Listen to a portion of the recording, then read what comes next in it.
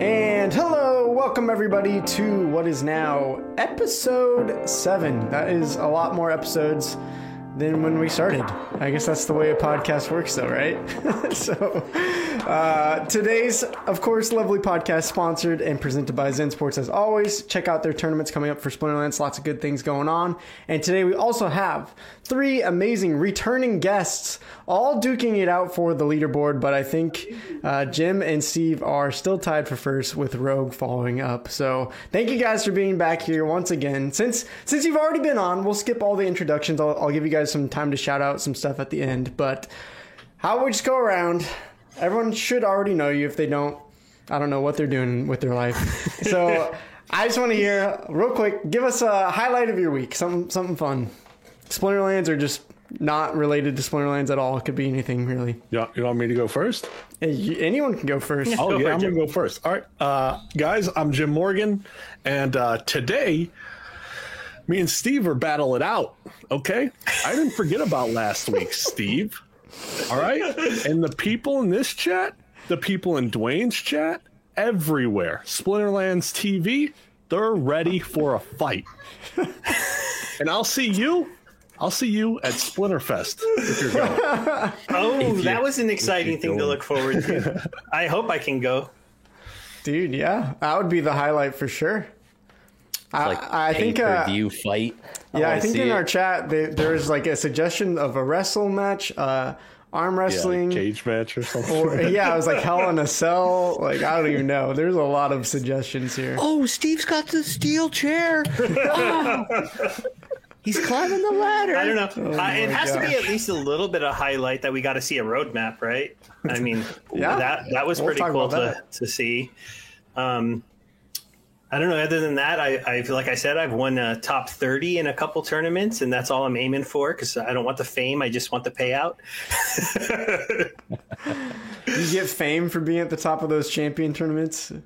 I in general, I imagine if you check those leaderboards, you'd know most of those players. So maybe. Mm-hmm. All right. I would say my highlight is I have finally gotten into a DEC SPS liquidity pool, and I was able to move all my funds from like the Coinbase and from Binance, like all the stuff that were just kind of sitting there doing nothing. And I was like, we're gonna go for this.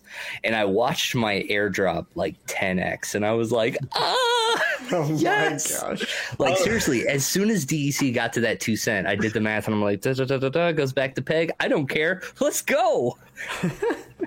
So yeah, I'm super happy now. I'm getting like 13 SPS a day from the 1.3 that I was, and I'm like, wow, yes. There you go. Rogue now a whale. That's the highlight Getting there. of the week. Getting there. What's the step up from Krill? It's maybe anchovy. I think minnow is kind of like the middle, but like I feel like there needs to be stepped in between as well. Anchovy. I do have one other piece of good news. My taxes were accepted, so it looks like I won't be audited. Hopefully. Because that was a mess and a half, and if anyone else is dealing with that, I feel sorry for you. My goodness, I know. I think we're all moving out of the U.S. Is that the confirmation? Yeah. By the time I have to withdraw any funds, we'll be well out of here by then. Was that realized gains? Yeah, I'll realize my gains in another country. Especially you, Jim, because you were saying before the podcast you're on your way to being a Splintillionaire, right? In like 2 days from now, right? We're getting there. Especially when SPS hits $50,000 per token. I'm close to hitting that 100K SPS mark. All right. I can somebody in the chat should make a meme of like that iCarly thing where it's like she's staring at the computer screen or whatever, and when Luke says, hey, Jim should worry about those taxes, and he goes, the IRS is just like, interesting. Jim has absolutely cornered the market in renting to the bots, right? Because that's his strategy, is to buy tons of single cards, and now those single cards are actually going to be rented out by people, which is going to be pretty wild. Yeah, I'm not gonna lie. I bought, I think, about $20 worth of reward legendaries. Strictly just I had the extra credits, and I was like, boop boop boop. I've had bids on O'Shaughnessy and all of those things, buying them for the last few weeks, because I'm like, man, if people are gonna let go of those cards for like $3, sometimes it's just wild. Yeah, I mean, it ain't gonna stay there forever. There's no way. I mean, it could go all the way down to where my prediction on reward cards is we are absolutely gonna hit the point where the floor is gonna be burning the card versus the DEC price. I believe we are absolutely gonna hit that with reward cards. But then, like from there, like it's just it'll be very steady Eddie. Everyone will get their gains, and then once we're out of print, then or even when the second rewards come out and maybe the distribution cuts out a little bit.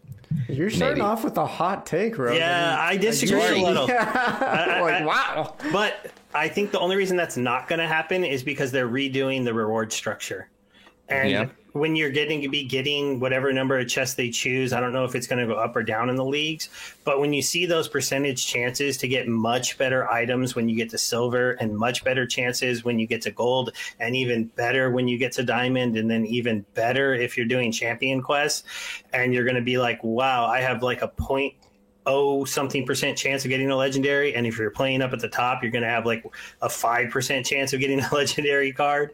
It's finally going to be really incentivizing people to move up, and one of the cheapest ways to make your deck stronger is buying the rewards cards, because they tend to be cheaper than the regular cards, and they're powerful too.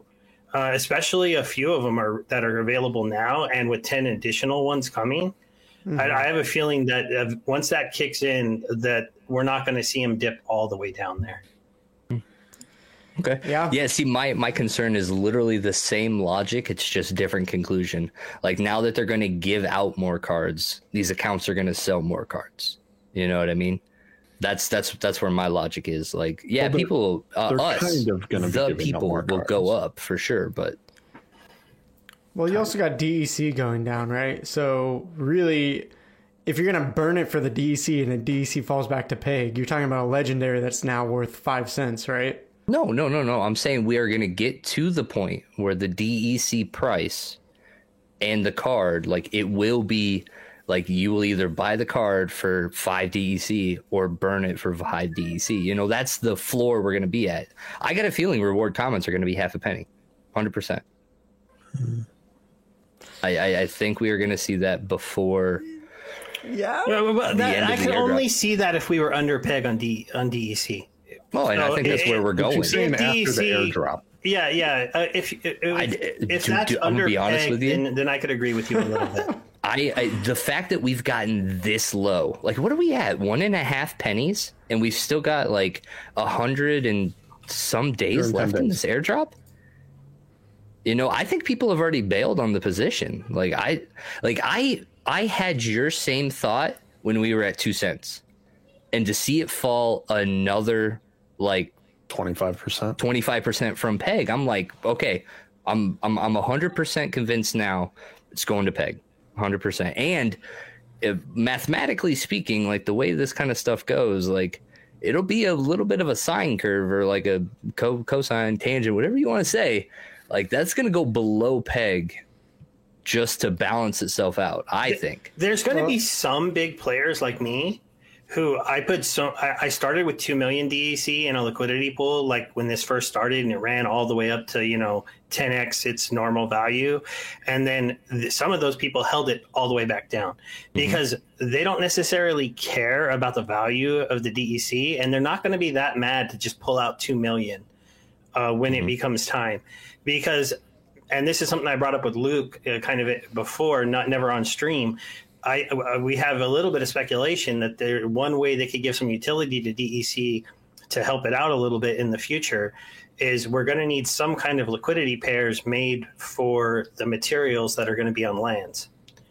And so let's assume there's 8-9 different materials, and they're going to create, they've already said that it's basically going to be a DeFi world. That's what Matt hid to us in in the, his grand appearance, and he disappears. You're like, come back, Matt.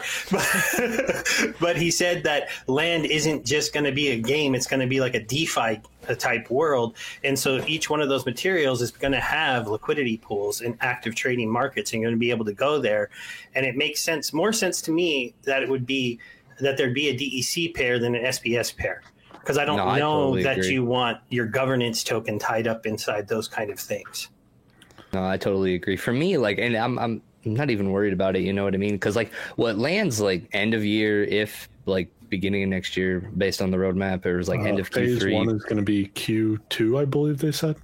Which is just really Q3? just kind of like Q3. Seeing it on a map, but no, like you can't use it, right? It would be when we finally get to claim deeds and I think redeem them to find out if you're going to get good lands. Mm-hmm. And then in theory, the marketplace will be here for people to start trading those lands. And so we'll start to see like what people actually value a land at, which until you can actually use them, I don't think anybody's going to know their true value. And that's why I'm not selling land anymore, because I don't know what it should be worth. But I know that our land compared to like a lot of other land is very cheap. And I feel like our land is more unique than other land. Like sandbox land doesn't innately pay you because you have it. Mm-hmm. All of these lands are going to be producing a resource that basically is going to be pretty wildly valuable when it first comes out, right? Because the best players, the top end players, the ones with the straight gold decks, the giant whales, they're going to want maxed out spell cards as quick as possible and maxed out equipment cards as quick as possible. And so you're going to see a very violent, like material curve where it's going to go up really high until those people have all their cards. And then it's going to come back down to something, more normal. Yeah, I could see that. 100%. But like the timeline on that is well after the year, right? We definitely have some time. So I want to get your thoughts, Jim, because I saw you talking on stream and I had a similar video. And you're talking about SPS, DEC, and how they're going to follow the same pattern as we go closer and closer to airdrop. So maybe for those that weren't there for your Splinterlands TV stream, although I'm sure everyone was there, right? 100% of Splinterlands players were probably there watching.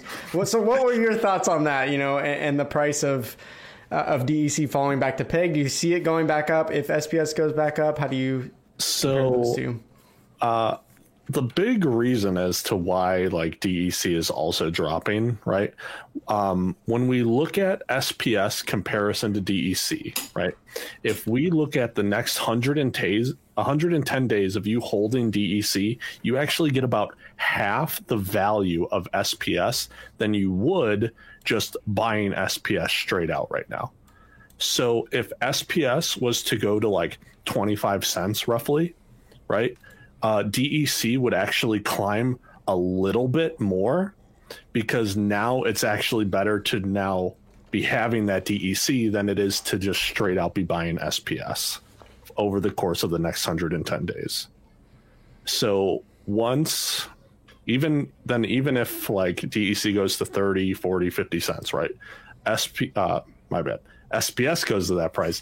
DEC would then be going to that going up as well, just to keep on par with it. And then obviously over time, like a month, it'll drop like 25%, because I think we're at like 110 days left. So 30 days subtracted from that. And then obviously it's just going to go down and down and down as we continue. But it really depends on what SPS price is. Yeah. Do you think SPS can run with the last distribution coming to the the VC people? I don't know. Nothing on the roadmap makes me think it's going to run soon. Yeah, me neither. Well, they were talking about pre-sale of validator nodes is going to be next month, early next month. Matt is extremely excited about the stuff that's going on with validator nodes. When he comes on the town hall next week or the following week, I'm not sure. That's going to cause also a lot more hype to it. And then that's probably going to be the next thing that does it. But after that, it'll be Rift Watchers, but that's going to be towards the end of the airdrop as well. Do you think validators will bring outside interest from like non players who just want to own nodes? I think so. I mean, I couldn't tell you exactly how many, right? Because we also don't even know how many nodes that they're going to be making. Oh, it's not going to be limited. They're going the Gala Games model. And okay. So it'll just scale over time then. Yeah, anybody can buy one at any time. It's just, the coins would have to be valuable enough for it to make sense because each one you add takes more away from the rewards pool. Gotcha. And theoretically sliding pricing too. The galas get more expensive, so you could expect these to get more expensive. Yeah, okay. Yeah, I mean, I think... Also with that, the SPS that's going in for these validator nodes, I believe most of it is getting burned. Some of it's going into the... what's that pool that they call the treasure or the SPS foundation? Yeah, the foundation. So some of it's going to go in there. Most of it's going to be getting burned. So now all of that stuff is then being taken out of circulation as well. Yeah. I mean, I think either way, it's pretty hard for DEC to really make a big push, as you guys are saying. It's like maybe if SPS somehow hits 20 cents soon, then it's worth it, by the math, the numbers to go get DEC, because you're still going to get more than just buying straight up SPS. But that's talking about hitting SPS 20 cents soon, because if it gets, another 2 months and then it hits 20 cents, it's probably still not even worth it at that point to go out and buy DEC. So I don't know. That's where I kind of want to peel the conversation backwards a little bit and just get your guys' thoughts overall in general. What are your guys' strategies now to earn in this game? Because we see DEC inevitably at some point heading back to peg, maybe as Rogue said, even under that. And, it's one thing to be like, oh, I can earn in this game when, DEC's over 1 cent and you're like, oh, I'm earning 20 DEC a game and it's worth 25 cents, versus now I'm getting 3 DEC in silver and it's worth half a cent, or what, I don't even know the math at the top of my head. But what are you guys thinking? What is your strategies to earn in this game? Because I don't think just saying, I'm going to take my DEC earnings and that's it is going to be worth it anymore, So what's your guys' game plans? Well, I can go first. My strategy has always been SPS. 100%. Turn it into SPS. Yeah, you can literally go to tribal decks and just swap it over if you want to go that route. What is it, like 10? It's 10 DEC per SPS, if a little bit less, right? No, it's more than that, isn't it? It's 10 cents. So for 67 DEC, you get 1 SPS. Okay. Yeah. So like you can get a couple of SPS a day if you do a straight, but like honestly, I would go for the tournaments. Just like keep grinding out tournaments. Oh.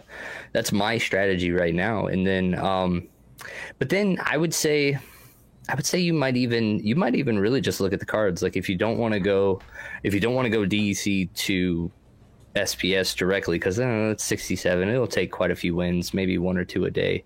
You could instead go into cards, right? And you can get 4 times more cards than you could, like reward commons, than you could, that route. And just know that I wouldn't play the game right now to try to cash out daily at all. You're playing for compounded gains in the future right now. That would be the mindset that I would take right now. Don't be mad that you brought in a couple cents. Just know that couple cents will be a little bit more than a couple cents in a couple years or in a couple months, whenever. Just keep stacking.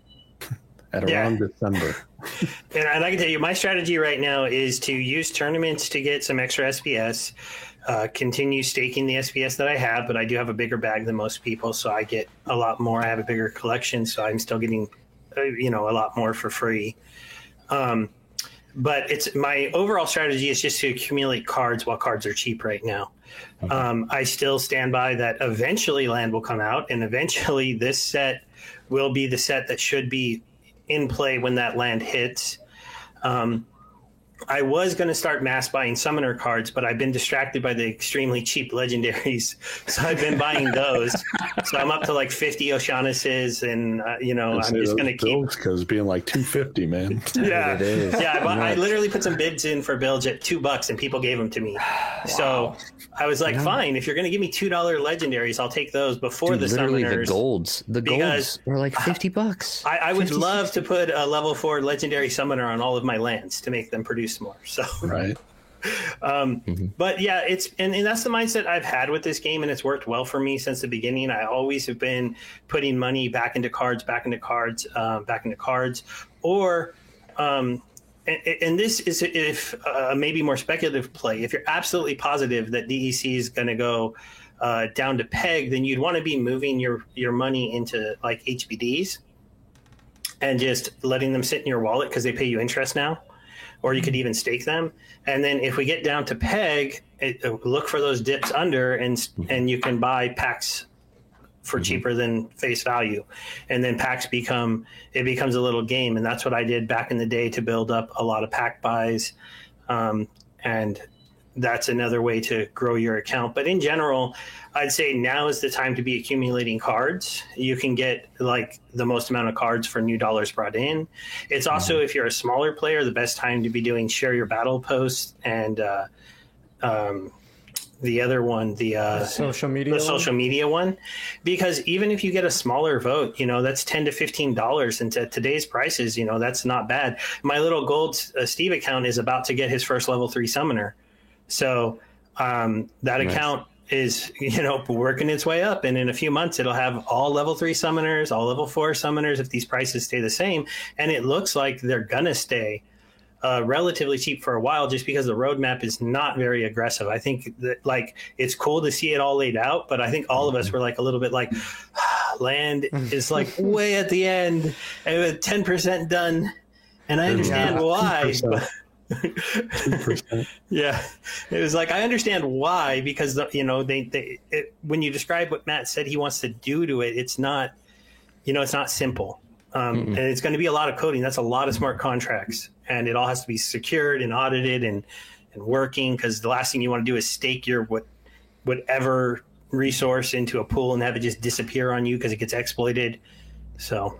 Yeah. I mean, I agree. I think we'll talk about the roadmap more in depth, but when I saw it, I was like, okay, I feel like at least 6 more months minimum where I'm like, I'm going to have, like, it sucks because I'm like, I want these things to come, but also I'm like, well, 6 more months of really cheap prices for me to actually build up. Like, heck, maybe by the end of this year, I could legit at least have a Chaos Legion gold deck close to maxed out. I don't know, it might be too much for me, we'll see. But in some ways I'm like, that was kind of a bummer, but in some ways I'm like, well, as you're saying, Steve, these cards still fairly cheap, compared to where they were before, obviously. I don't know, what about you, Jim? How are you thinking about earnings and seeing DEC coming back to peg or getting close to it? How are you feeling about your earnings? What's your strategy? Everyone else hit the nail on the head. It's like, convert the stuff to SPS. If it goes up 10%, be happy about that. If it drops, obviously it's going to happen, right?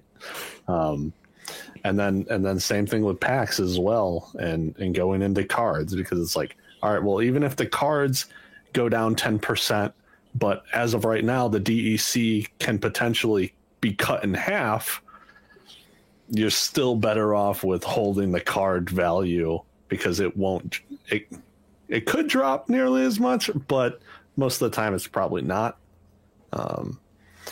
And not to mention, when we do get to that point towards the end of the year, if Chaos Legion sells out, Rift Watcher sells out, there's no more packs that you can straight buy from Splinterlands. You now have to go to secondary market if you want to be buying those packs, which at that point they're going to be more expensive as well.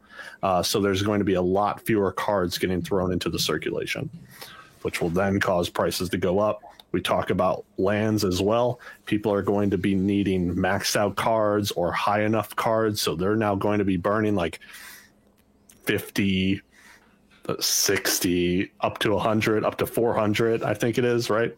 400 commons. Yeah, 400 commons. So, or 11 legendaries, whatever it is. Just think it's 85 summoners. Yeah. Per land, if you wanted to have a maxed out summoner to put on a land.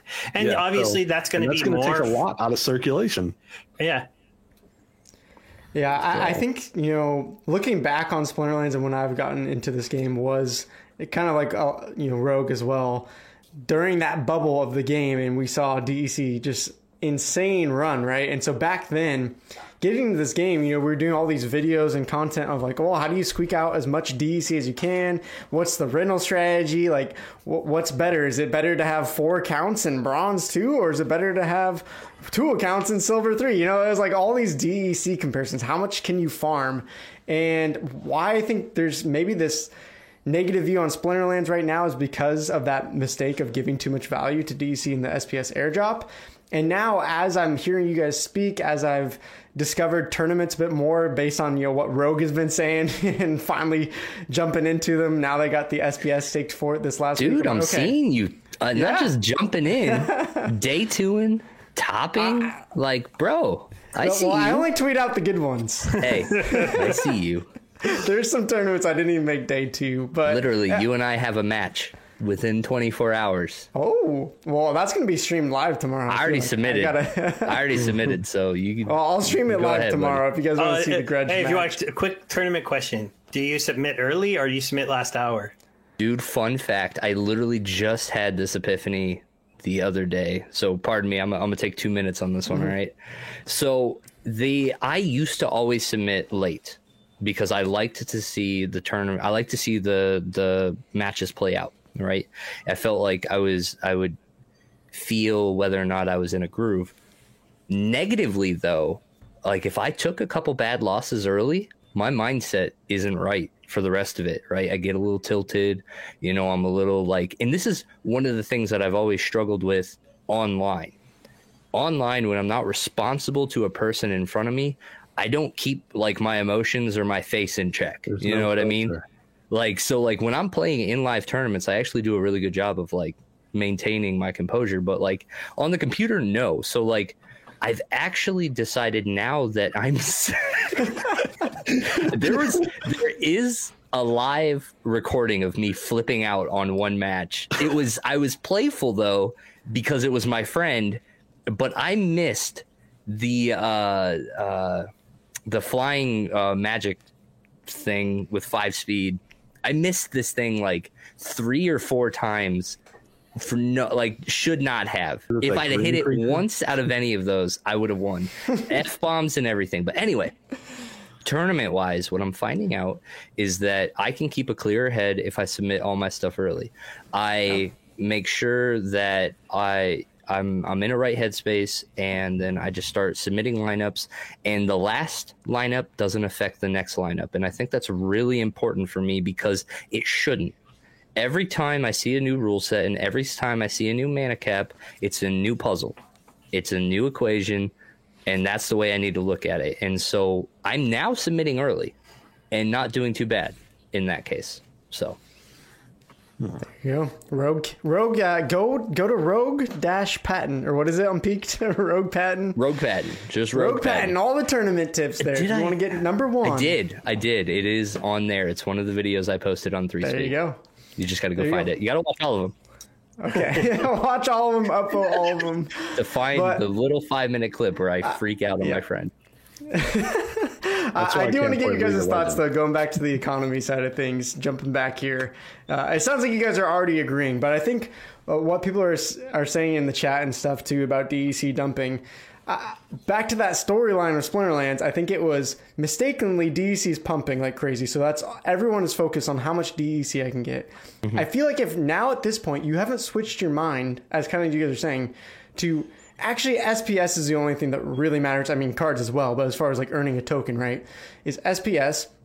The 2 best ways to do that right now, tournaments and then the airdrop. And it feels like you're not earning in the game because the airdrop, right, it's not an active thing. You're just sitting there, you're claiming it every day. So you're like, oh, Splinterlands earnings, because the SPS play to earn isn't going to be out until the airdrop. I feel like actually just playing the ranked mode doesn't feel that rewarding right now. So right now, I barely even play ranked mode. I try to get my chest, I play in tournaments, and then I just don't even touch it anymore. Or I'll That's go why bot now. Yeah, dude. Go get the bot to play. What did I literally say?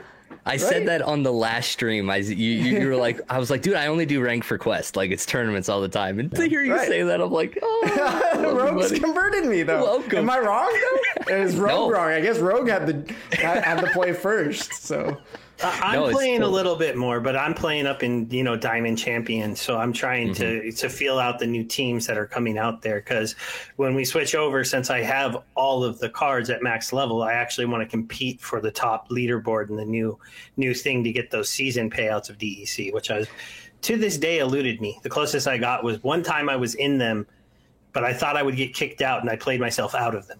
Yeah. So I would say there's also a very crucial difference for you is like your ranked play is good practice for your tournaments. Yeah. That's not the case in silver. I would probably argue not even the case in gold, because the majority of the gold players are doing tournaments in silver. You know what I mean? Like leaderboard gold will compete in tournament gold, right? Leaderboard silver, but there are people that have enough CP and enough leveled up stuff to play in gold, but they're tournament competitive in silver.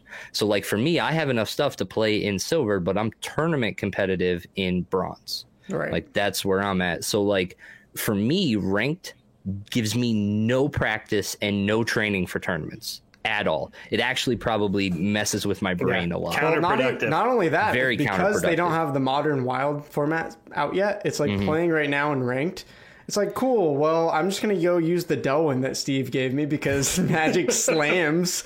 Like, just put in a full Magic team. You can't do that in a tournament because they don't give you the old cards, right? So it's not like, well, there goes my, ranked play of just like spamming the same strategy over and over and over again. Yep. And now, as you said, it almost hurts me in tournaments because I'm like, well, that's what I used to rely on, and now I can't. Yeah. What do I do? Yeah, you build teams with like stuff that you can't play with in tournaments. You're playing with all your cards. You get used to there's so many times like if I'm playing a lot of ranked and then I go into a tournament, I go looking for like a reward card to throw into my lineup, and I'm like, oh yeah, no, I got to rethink this again. It's funny. I'm a much better Diamond and Champion player than I am any of the other leagues. Like That's I constantly, different thing. I'll make day 2 and Diamond and Champion all the time, top 30 almost every time, if not just barely out of it. I think I've gotten but that's because that's where you play ranked, though, right? I go play silver and like in gold, I get slaughtered. I'm like, man, I can't play gold anymore. I get my butt kicked. No, gold where it really changes. Bronze and silver are like roughly the same. Some cards have better abilities once you get to silver, but then it's like you go to gold and it's a completely different monster. Well, once you're at like gold 1 and like fighting for leaderboards. Well, I want to get you guys a follow-up to this storyline that I'm painting here as well, okay? So part of me thinks that one of the reasons, earning is so well is in tournaments right now, that it feels more and more like this game is if you're competitive, you're going to earn. If not, then you can't just do what we did, 4 months ago and just sloppily play whatever you want in ranked mode, earn 20 DEC that's worth 30 cents, right? So I want to get your guys' opinions. Do you see this shifting in that way where it's like you actually have to get good, you actually have to get competitive to start earning in this game in the future? Or do you think they're going to make things and add things to combat that a little bit? Rogue, you're chomping at the bit. I'll give it to you. Are you insisting that Splinterlands is going to be a win-to-earn game? Come on. No. Can't just play. You gotta win. Yeah, it might be. It should be. Honestly, like I read a fantastic article that said the play-to-earn model is like silly and that it should absolutely be like win-to-earn. You know what I mean? Like anything else would just be... Oh, man, what is the words that they used? They put together like a really good article, and they were just they were almost arguing like the play to earn logic is cancerous, and that like it's not good for any ecosystem because it promotes extraction, and not like competition, not games, the way that they're supposed to be. Can we just call it investment games? Please. Yeah. Okay. Yeah. Like I understand what you mean there. When you talk about like play to earn games, the typical mechanic is there's a token in them that are pretty much worthless. And one of the problems with Splinterlands that tricked a whole lot of people is that their worthless token that for a long time would be at like 40% under that peg got, they said, hey, that token's never done anything special, so let's make it awesome for our airdrop. Oops. Boom. And it took off. And you know what? It was really rewarding for players who were here early people who had like just mounds of dark energy crystals. We made out like bandits. Luckily, a lot of us are gluttons for the game and just put it all into packs and stuff. But that wasn't ever supposed to be the mindset of Splinterlands. It wasn't supposed to be like get rich quick. It was always supposed to be the mindset of a collector. They've always said their game is based after Magic. It's based after like the Pokemon model. They want you to be a collector. They want you to be that guy who takes, your $20 a month and buys 4 packs and continues to open them up. And when you eventually get that gold foil legendary, it's like the coolest thing ever. And you're running around and you're telling all your friends because you got one and yada, yada, yada. It wasn't meant like, hey, come play, suck out $8-10 a day out into the marketplace. We just got a very interesting golden peak where you were able to do that. We have another interesting peak coming up here, though, for anybody that's sad that ended, is you're going to get to earn SPS for playing. And, it's like SPS is just looked at so silly right now because it doesn't do anything, really. I mean, it stakes for more of itself, but that's it.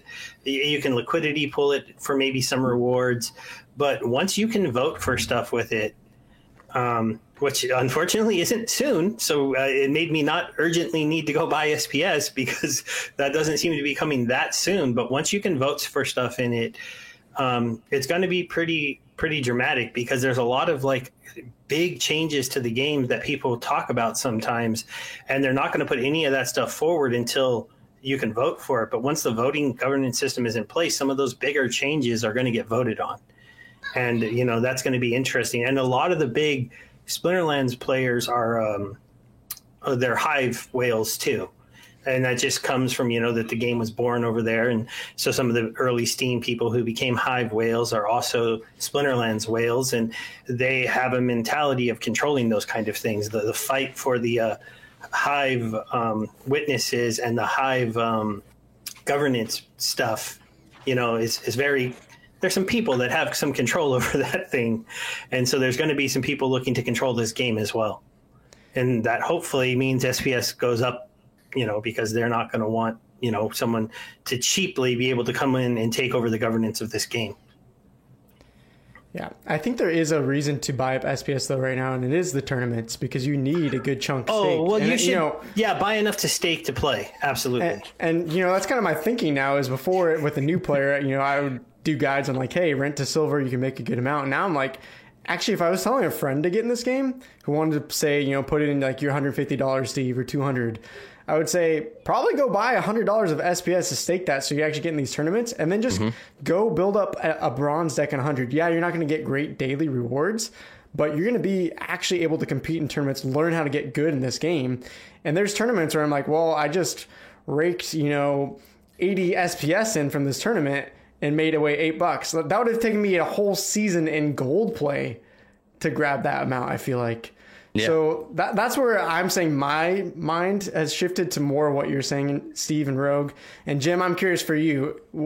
Do you kind of agree with that sentiment? Like if you want to earn in this game, you actually have to get good and competitive? Or do you think there is going to be another casual aspect to you can just kind of earn in ranked play and they'll kind of rework that with the new reward system? So it's a bit different for me because I'm not like trying to actively play a whole lot. So me going to do tournaments is just, I'm not really looking to. So for me, what I would do would just be like owning the cards, renting the cards out to people, and just slowly taking in passive income. I want to make it as passive as possible, and then still get to play whenever I do want to play. Yeah, I think along those lines, that was something else that like when you're looking at cards, like anybody that's going to flip into cards, like I understand that cards, like especially with what I said, like reward cards could go to half a penny. You're looking at the price and you're like, wow, that's like 5 times down. But like rental market has actually been pretty stable, I would say, like, and very predictable now that we've got the auto bids. Like end of season produces just about the same CP bids, mid-season does the same CP bids. You can get very consistent, like if you're flipping into cards, leveling up to the point where they get picked up by the rental bots, you can start to get real consistent in that and compound gains. Then your DEC rentals go into more cards, level up, more DEC, more cards, and it's all more predictable than what like the price market of the cards is going to be, or the price of the DEC or the SPS and blah blah blah. It's a lot more consistent on the rental market. Yeah, Steve, I don't really play to earn in Splinterlands. I play to play. Mm-hmm. I earn because I played to play, and I always played to play, and I always put the money back in because I wanted to have more and more and more. And since it's an NFT game and it got popular, it worked out really well for me. If it wouldn't have been a popular game, I would just have a ton of Splinterlands cards and still probably be playing the game. So I guess you got to decide what type of player you are. If you're looking for like earning the most, I don't think Splinterlands is probably the best option. Because there is a need to win to earn the most. There's a need to stake to get into those tournaments. So there's extra investments to do that. And there's also, it's just, to me, it's a hard thing to do because, to be honest, if you're one of those players who's on the lower end and you're trying to make money out of Splinterlands, you're going to make more money posting about Splinterlands and taking play and like really learning how to post. Because occasionally, if you do a really good one of those posts, they'll vote it up to like $60. And I know you only get half of that, but even half of that is $30. I mean, how long would it take for a bronze account to make $30 playing the game? A while. So, I wouldn't say that you should play to earn in bronze or anything like, you should, if you need to earn from the game, blog about the game, earn that way, get into Luke's channel, get into my Telegram, share your post, get my vote, hopefully get other people's votes, get Splinterlands vote, and it makes some money over there and just cash out the hive. You'll have to leave like 20 stakes so you can keep posting, but because that's a more that token has been a little bit more consistent. It's easier to make money over there playing at that level. You don't have to play a lot to do a share your battle challenge. You can literally, what's the card? Oh, wait, you don't even have to use the card anymore. You just have to share a battle and uniquely share it. So while they're doing that, I would say that's a better way if you're just looking to earn a little bit of money from the game. If you're going to be here, I hope that you can decide whether you like the game, embrace the game, understand like the thing to do now is to stack SPS or to stack cards. The cards will run out of mint eventually. They will start to get bought up to be staked on land. I definitely see Splinterlands making it at least until one more set gets released, and then from there we'll have to see if the game took another growth, is able to branch out to more people. We'll have to see. It's not a game for everyone. Not everyone plays Magic. Not everyone plays Pokemon. But can we get enough of those people interested in coming and playing this game? That would be exciting. And can some of the people who are playing decide I'll just start investing in my cards. I'll get my cards higher. I'll become a gold player. I'll become, a gold player who sneaks into the diamond at the end of the season, things like that. Or do you just I don't know. I've never understood the mindset of I'm just going to chill in bronze and play this game because it's not fun in bronze. You have to play a lot of bots. You have to be really perfect to win. And there's no cool abilities. Like the cards do drastically different things in the upper leagues. Yeah, so. Well, and that's where I'm thinking is too. So, you got, I think it's almost two categories, right? You got the investor, collector, card flipper, maybe put them all in that one kind of bucket of players. Then you got those rogues, maybe me now, let's go out and be competitive, play those tournaments, and that's where we're going to rake in our earnings. But it sounds like what you're saying, Steve, and it sounds like is anyone disagreeing on this, that more of that casual, I'm just going to rent to Silver 3 to try to farm out some chests in DEC. The days of that are declining, and that's where we're seeing a lot of maybe the community pushback or pain points. Do you guys agree with that narrative? Yeah, I would say so. Yeah. I mean, once we find out what the new reward percentages are, it could still be that, but more so of like Rogue was saying earlier, you're not playing for today, you're playing for the future. Those cards you're getting, in Silver 3, not really putting a whole lot of money into it, can then just go further. Yeah. But if you're, if you want to just stay in Silver, not so much because of financial reasons, just so that you want to have your cards as close to the BCX ones as possible, so you're not going to be losing a large percent, then I guess it's also not a bad idea since I do it myself. But you do that with a plan to sell those cards, right? You're speculating that they'll be worth more. Yeah. So I'd remind there that that's a different than just staying in silver. He's staying in silver because he's planning to like 100x single cards when they go up from a penny to $1 to $1.50, and certain ones will go up to, like, if you just look at the old commons, they'll go up to like a few dollars. I mean, it's bigger supply, but hopefully bigger player base. And I understand that. I think, Steve, what you've said on previous podcasts, though, is that the game's intention is always for you to level up your cards. And honestly, until I've been playing in tournaments this last week, I haven't really felt that. And so you're asking, like, why are people just staying in bronze, staying in silver? Well, because it felt like, what's my reward for leveling up my summoners? Like, I'm already in silver, or if I mean, heck, you could get level 4 summoners and do well in gold if you have the power to compete. So it's like, well, I guess I go level up my monsters so that I can get 2 more wins a day in ranked play and get 5 more DEC. Like, what's the point? You know, now I'm finally in tournaments. I'm like, oh, like if I actually had this card, I just had this match loss.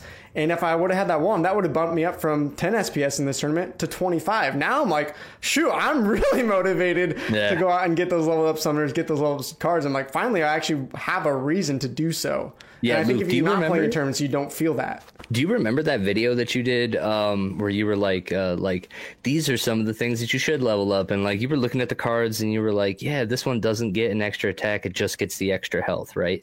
I had the same mindset where it was like, yeah, you know, like that's budget wise, that's not really worth it, right? But now everything's like super cheap and you throw tournament play into it. That extra health might actually be something that you need. Right. Because so everyone matters so much, right? Yeah, rank play, it's like, I lost a match, who cares? I'm going to jump in another match in 2 minutes. No, and but that's we're why, absolutely at a point where you need to be playing like max for the thing in the tournament that you're playing, right? Yeah, and that's what Weirdbeard has done to tournaments. He's made them incredibly better. The requiring the SPS stake made it so that there's much less people in them, but all of the people who are playing them are people who are investing, and it has a certain threshold that makes you have to get into it. And like, to me, the reason why I said I didn't understand why people wanted to hang out down there is because that turns Splinterlands into like the same game as like a Alien Worlds or a Rising Star. And while those have an appeal, you know, it's you come and you click, you know, you maybe click a little more on Splinterlands, but then you walk away. If you're not trying to level up your cards, if you're not trying to reach that next competitive level of the game, you're putting yourself in a place where, to be honest, you're going to be like Jim and not play in bot. Don't be like Jim. Damn, that's the title of the podcast. He's literally here, and we're still like firing. He said he wanted to fight, right? But no. But you're going to get to a point where you'd rather bot the game because it's not going to be it's not going to be fun anymore, and you're going to rather do something else with your day. You'd rather play a different game. You're 100% correct. So, yep. And I got to that point with the 2 of my accounts. I bought 2 of them, so you could throw it back at me. But I play my main. But like, I wasn't going to mess around with my 2 accounts that can only play in gold. I'm like, I don't want to do that all day. I want to play at the top, and I want to get my butt kicked by like the best players in the game. And when I beat them, I want to go, yes, I beat so and so, and it's exciting. And then, you know, I get a few more chests, and I tend to pull probably a couple more legendary cards than you do in a season. And that's just the way it is. And it's going to get even more weighted to the top.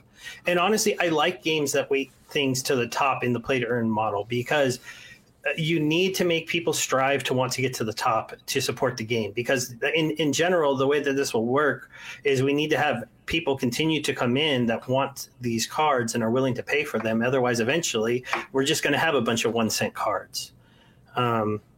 And, you know, do you have to have a player base that wants to come in? And, you know, the game can do a little bit to do that. They can incentivize it by releasing a new set, doing big tournaments for that set, because that's what they did. I remember we all used to complain because Untamed got all the big tournaments, and you're like, I want to use my alpha and beta cards, but you keep doing Untamed tournaments, and we were all pissed off about that.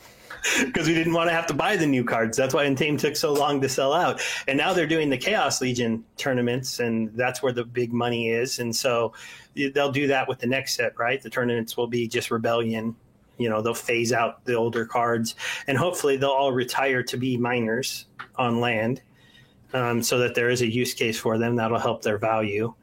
But there's things they can do, but we do need more players, people who want to play, people who want to push for those. Because one of the things we've never talked about really, because I don't think any of us are competitive in it yet, are the leaderboard prizes. Do any of you take home leaderboards? Nope. I Yeah, used to that is- attempt it, but not anymore. Yeah, so I mean, if you don't have the legendary summoners, it's like, what's the point?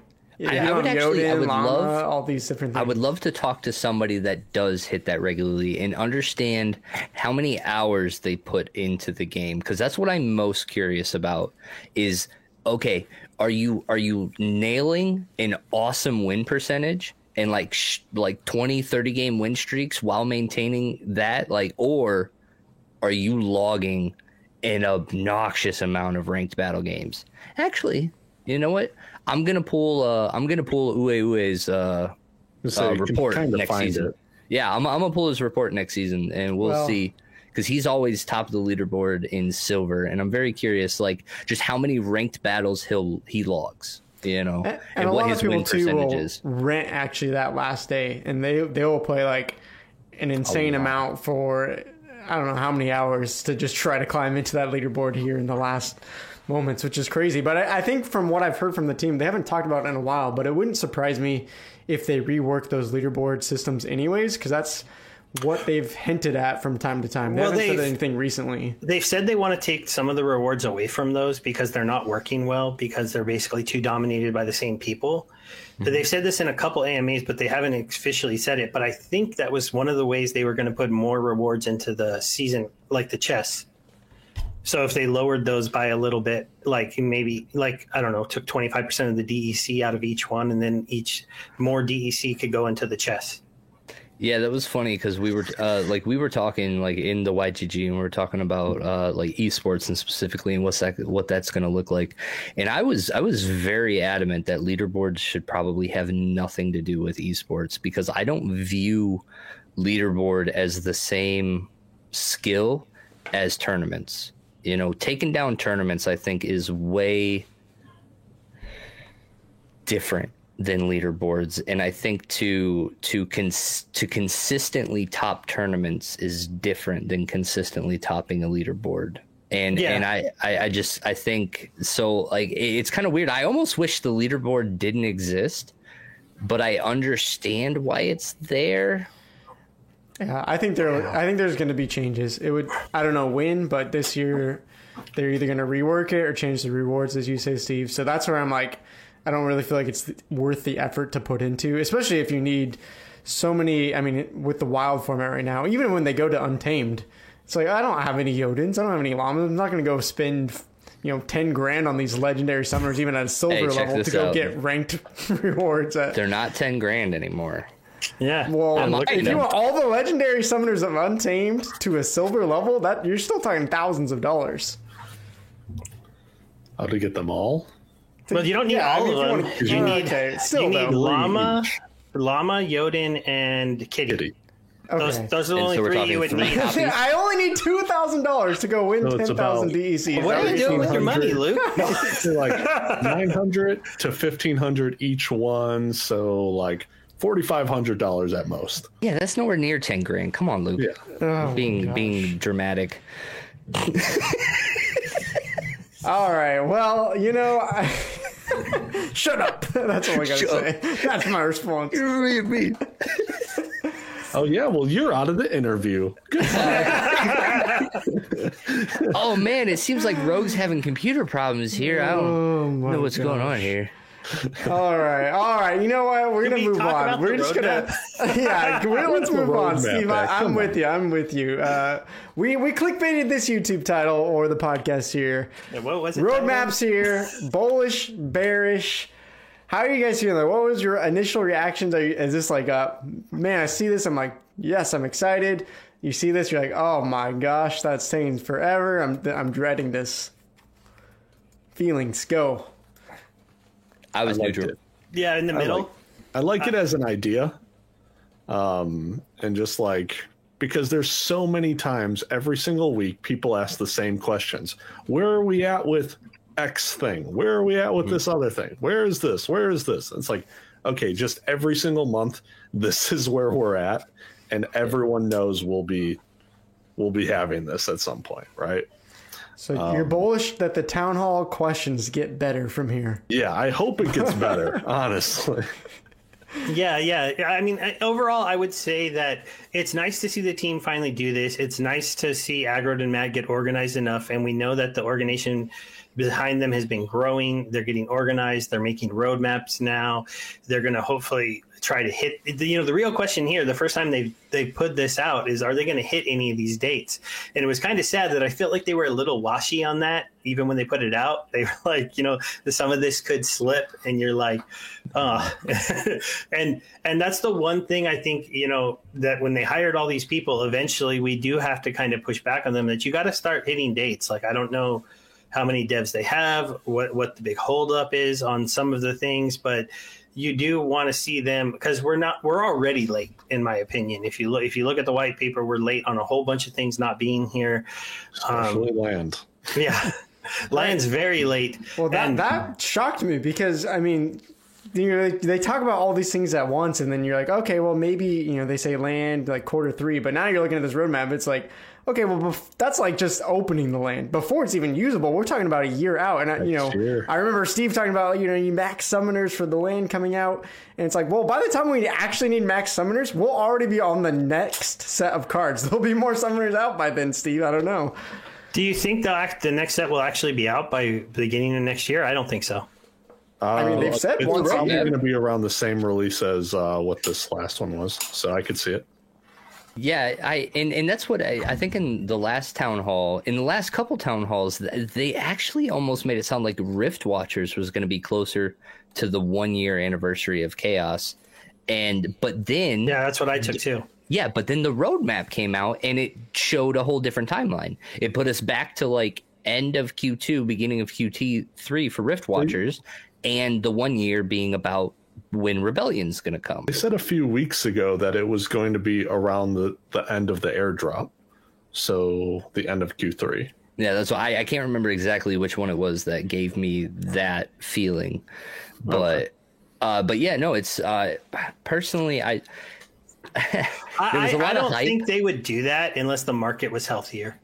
And I think they've hinted that in the AMAs that there could be some time off in between the next big set coming out and this set. Specifically saying they don't want to be like Magic. Yeah, that they don't want to, they're not like, there's not going to be packs left for sale and them drop another set, I don't think. Yeah. So I do, but this does mean that everything I've talked about with, you have more time than I thought. Now, I admit when Matt came out, it made me more bullish on the overall project, and that just means I have more time to collect, in my opinion, because I do think that the way he's talked about things that are going to be there, they're not what I thought they were going to be. They're way more intricate. They're way better. And you could have people come into Splinterlands now to do things that have nothing to do with playing the game. You could have people just coming in to be people who play the DeFi market of the different land-produced materials and want to corner. Like, if one of the best spells needs life resources, you could see, speculators coming in and buying up all of that life resource just to stop you from, to control the market on it and make that card extremely expensive. There's going to be a whole ecosystem of it's like land is going to be such a big thing, the way they've described it now. That I understand why it's going to take so long, but it is frustrating to think that you're not actually going to be doing any of that until next year. It does make me wonder what's going to bring additional players into the game right now. Luke, you got to stream more. I'm trying. Well, and one of the reasons they said, hey, we're kind of pushing back these things, at least what I picked up was, hey, we need to make sure these things are ready for another big growth of players in case it happens. Right now we can handle millions of transactions, barely, but let's make sure we're not back to where we were 6 months ago where everything was a dumpster fire and it was like the whole game was maintenance mode, I don't know, 20% of the time it felt like. Rough. So, I mean, that was the reasoning. I don't know. Is that a good reason in your guys' mind? Are you guys okay with that explanation? A little bit. You don't want it to break again. Also, I don't mind when Rift Watchers drops because it is a mini set. It's not going to be a full set of cards. So 3 million packs. And when what do you call it? When dice came out, they weren't really popular because they force you to pay in. Is it going to be SPS for this? Yeah, this one's going to be SPS. Yeah, so it's like probably it's like a hesitation to buy. Like you don't want to give your SPS, and so they did the thing that made nobody want to buy dice at the time was they set it at like a certain amount of DEC. 3,500. And DEC was under peg. So you were like, I don't want to spend 3,500 DEC on a dice pack because you could like play games to get the regular packs at the time. So it took forever for dice to sell out. Even with Mylor and Lorena being pretty good cards still, that set was around for a long time. I was going to say, when I started, dice was still a thing, and that was mid-August. Yeah. Nobody wanted to buy them because they were more expensive. Yeah, for me, the roadmap, I think, was just disappointing is not the right word. Overhyped, I would say. Like, I was expecting, more details or something, but really what they showed, in my opinion, was just something of like a company management organizer, but just with graphics that are nice to share with the public. You know what I mean? So like, and it was funny because Crypto talked about like all of his stuff he does with Monday.com, right? And it's like, that was literally what I thought the roadmap was. It was just like a graphically appealing Monday.com for like their internal stuff with no set dates, it's just a placeholder, I would say. Just something you can put in the background of like, oh, put a check on this, up this 10%, and What would you like to see out of it, though? Like, if you had a preference, they would change it for you. There's actually nothing that I would want to see on that roadmap because I personally don't want to see anything more out of them. I think they have taken on a lot, and they're still ramping up the company. And honestly, I'm not in the position that everybody else is in. I didn't buy into this land expecting it to be tomorrow or something. Like, I'm not a landowner. So in my opinion, I'm totally patient on this, right? I'm also not ready to jump into Rift Watchers because I don't have enough vouchers yet. I don't care about the next set because I haven't fully gotten my position of chaos. Like, so literally, I'm not pressing the company for much of anything. I want for them to do it right, and I want for them to like get it done, but I would hate to push for them to like give a date and then like give a solid date and not hit it. That's when you start to like really lose faith in what the company can do, is when they start putting hard deadlines and like not doing it. Like, here's one big thing. Have we seen anybody get fired yet? Like, has people Not leave? that they've announced. No, I know, but like we have seen like big characters leave.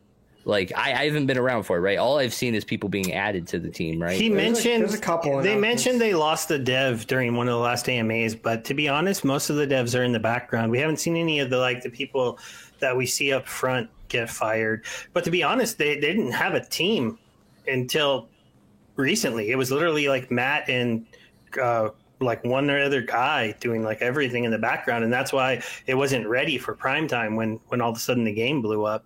Yeah. I mean, so I don't know. You get to a point where you're like if you want the hard dates, then you also want for Aggie to put on like his big boss hat and start firing people.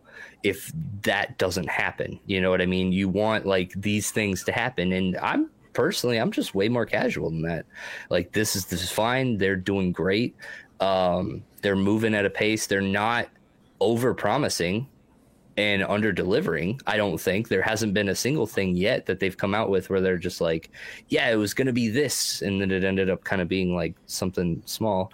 Maybe Waka was maybe a little well, but like I'd say they've done like a little things that kind of seem like non-consequential to the game, and then to see land push so far back, that's what made me a little bit disappointed. Like, if I'm not getting land till next year, I don't want a Yoden plushie. Stop stop it. Don't make plushies. I don't want a tabletop game.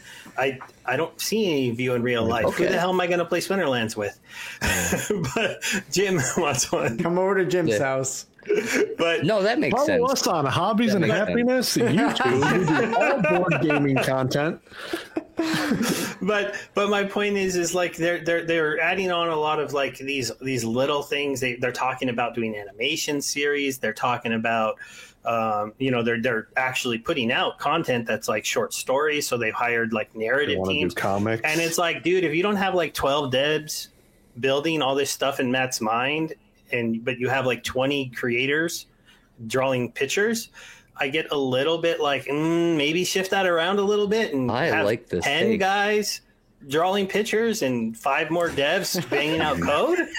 Because Drawing pictures. Is that their title? Just they're picture drawers. Yeah, I'm sorry. I know the art's gotten really Nate's good. gonna watch this and he's gonna be like, Steve hates me. It's all right. Steve hates me. The creative guys never talk to me anyway, so. I think the tough thing, the feeling I had was, in the AMAs, kind of as you said before, Steve, and I think you said, Jim, like everyone asks all the time, like, when is this going to be done? When is this going to be done? And because there was nothing actually visual to see, it kind of felt like, oh, there's all these things going on. And it feels like, I don't know when they're coming out, but for whatever reason, I feel like, oh, it's just like maybe 2, 3, 4 months. It feels pretty close by the way they're talking about it, even though they're not giving any dates. Maybe that's just a wrong perception I had or a misfeeling on my part. But then to see it like so spread out on the roadmap, you're like, oh man, this feels like some of these things feel a lot farther out than I originally thought. So I don't know, Yeah. Jim, do you feel that same way?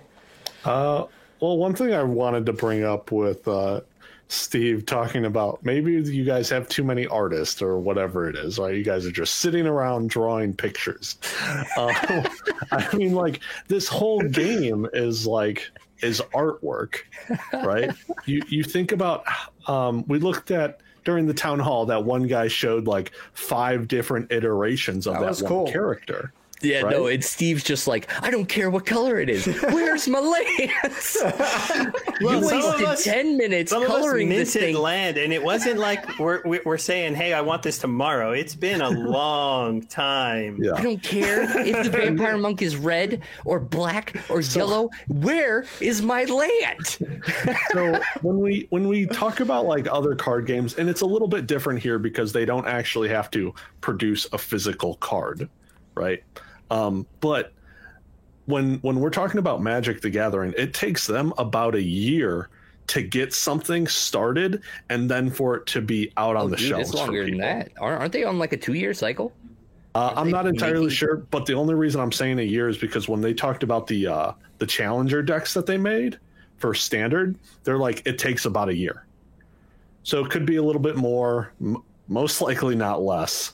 So it does take a while. And not to mention, there's a lot of artwork that just gets tossed outside. It's just tossed into the trash.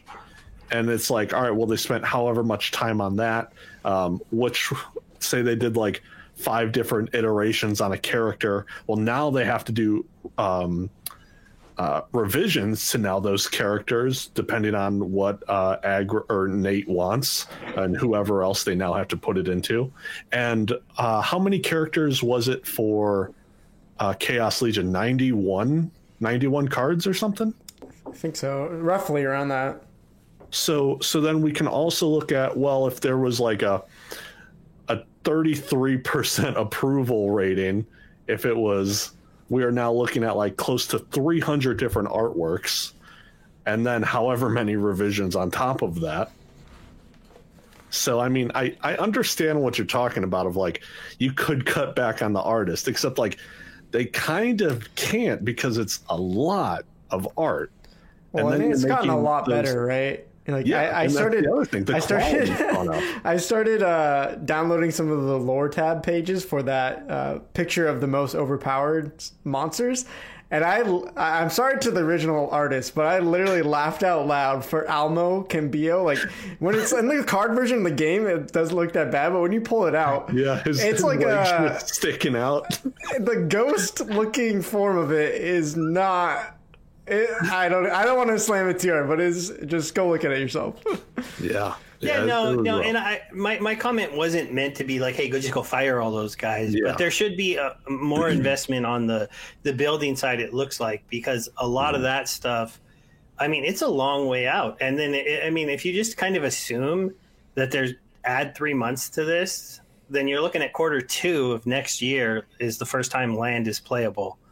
Yeah. And ouch. I do think you're right, though, of like putting more emphasis on the making the game better itself sooner than wanting to like put 25% game developers, 25% art art designers, 25% whatever else, right? Adjusting the percentage ratios without like removing people, but just adding more to it. And the main reason why I have this feeling is because land is needed for a set as big as Chaos. Without land to suck up a lot of that card volume, the Chaos was just too big. Yeah. At least for the current player base. Now, maybe eventually in the future, the game gets big enough when we get enough players. But I think new player acquisition has been dropping off. We have a chance. A short-term bullish take is that validators are cooler than we expect. I still don't know how that happens, though, because to me, they kind of said, like, well, originally, if you buy this, you're going to be overpaying. At least that's the way it sounded to me. They're like, this is going to be priced at like some ungodly amount of SPS or something, and so it's like, do I even want to buy it in the beginning? I don't know. I want one, but at the same time, that worries me. But maybe Matt comes out, maybe it's cooler than I think, and maybe it'll attract some people to the system. But the big thing that could change things is the change to the reward system.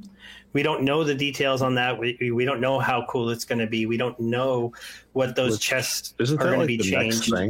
Yeah, that's that and validators are the two things coming next, and that's supposed to be next month. So we'll see if that hits and it's awesome. Then this roadmap's fine. If that new reward setup is hot, we start seeing the numbers tick up. You start seeing card values go back up, packs being bought. Then it's cool. But we're hitting a lull. And, I have no incentive to invest anymore in this game at this point. I have 2,000 packs. I have 200 lands. I have a complete 100% maxed Chaos deck. I have 100% just about maxed out Untamed set, except for like 2 commons. I'm not gunning for alpha or beta. It's not, I'm not Dwayne. I'm not buying $2,000 cards over there, for a couple. So I'm at the point now to where if Splinterlands doesn't come out with land, I'm maybe gonna start taking money out of the game.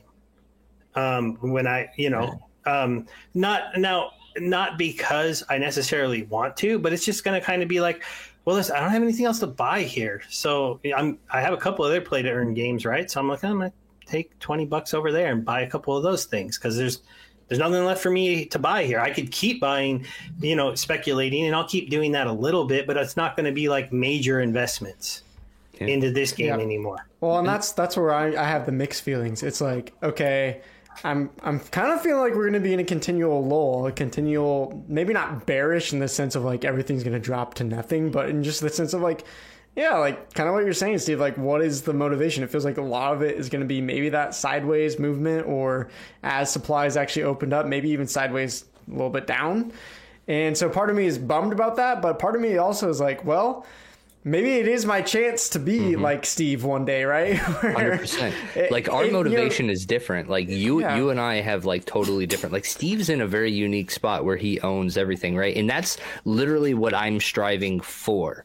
I want to be in a position in this game where I own enough assets that at every card launch, I can max out the set quickly. Like, because that was what I did in the physical trading card world. I wanted every card available. And so I want to be at that point. I almost envy him that he's just like, I got nothing to spend money on. I'm just like, that's literally where I want to be. Like, it's just, I own everything.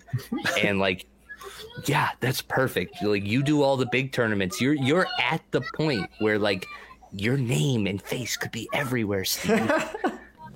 I don't know if that's his goal, but But yeah, literally for us though, Luke, like we're in a position where we can actually financially, logically start climbing.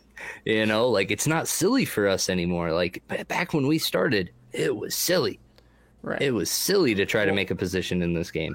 And if the modern format is always the previous 2 years, right? That's what I'm thinking in these tournaments is like, okay, even Untamed is still pretty out of my reach. Like to go, if a tournament has Chaos and Untamed, I'm like, well, maybe I can rent a card here or there that's really important. But for the most part, I'm out. Like I just can't put in the thousands of dollars it needs to even get the bronze, maybe silver level Untamed cards. But if over this year I'm grinding out with these rewards that don't seem incredible, maybe I'll have, as I said, maxed silver level deck by the end of the year, maybe even gold. And then next year, the Rebellion set, I'll have a lot better chance to match that. So now actually I do have 2 competitive decks going into these tournaments all these play for the Modern League. So that's kind of where I'm like, that's kind of good in a sense for me if you're looking to grind out these long-term things. But I can see why a lot of people are frustrated or maybe walking away from the game. And I don't know, Jim, where are you at? Because you're in that like middle zone between me and Rogue and Steve, right? Like you're looking at an investment point. Is this scary to you? Or you're like, oh, all my investments are screwed? Or are you just not worried about it at all? Honestly, yeah. Like since I'm really in it for long term, I'm not really worried about it at all. Kind of just, taking it as it comes, right? Yeah. I'm a pretty patient person as well. And it's not like I'm in dire need of this to go to the moon right now. What are you talking about? It's got a moon. Now, win moon. SPS to 50,000. Let's go. Let's go. 50,000. 50K SPS. I still can't believe 40% of people said that was going to happen. I don't know really who you hope have they knew following that. you. I really hope that they knew that was a joke. There's like a little sarcasm. Yeah. No, but for I would me, love to have $4 billion. Wouldn't we all? I actually currently don't feel like we're in a lull too much at all. Like, because I know like what wasn't on the roadmap is literally at any minute, like this other promo's coming out. You know what I mean? That's huge, right? Every million packs sold, we get a new, like we are literally like, almost like the next legendary is when we're starting to get into the summoners. That's huge. Like these are increments that like are in my opinion healthy, right? We don't need for like Splinterlands to really do too much because literally it's just like we're gonna get a new legendary summoner. Like that's some of the most exciting stuff that, because like the majority of us came in, we already saw all the legendary summoners that they did once and we were just like, woof. And now we're going to be a part of this process. Now we're going to be a part of what this, finding the price and all this stuff, all the promos that come out, anything like this is fine, and then plus with, everything that Weirdbeard's talking about with tournaments, I think are exciting because like I am extremely jealous that the top tournaments that get like all the attention and all the prizing are like Diamond and Champion. Like Steve, love you, buddy. You've put in a lot of money in the game. You deserve it. But I would love to actually compete in a grand stage tournament.